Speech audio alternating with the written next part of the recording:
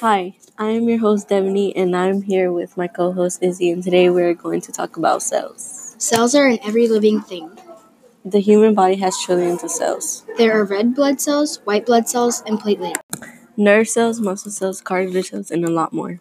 You cannot see cells because they are microscopic. Plant cells and animal cells are different from each other, and here's how.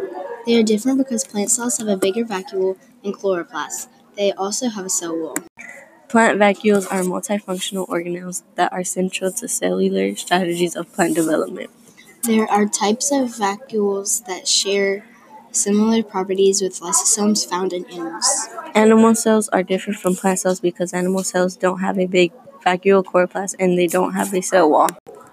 Cells provide structure for the body, take in nutrients from food, and carry out important functions. Cells group together to form tissues, which gathers groups to form organs such as the brain and heart.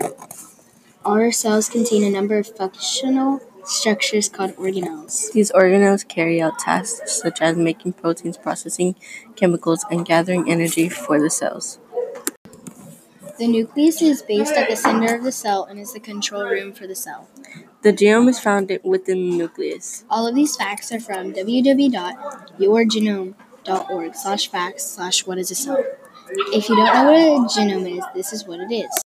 It is a haploid set of chromosomes in a gamete or microorganism or in each of the multicellular organisms. A haploid is a single set of unpaired chromosomes. Genetics are a feature of an organism. Genes carry the information that makes up your traits. This is a fact from kidshealth.org.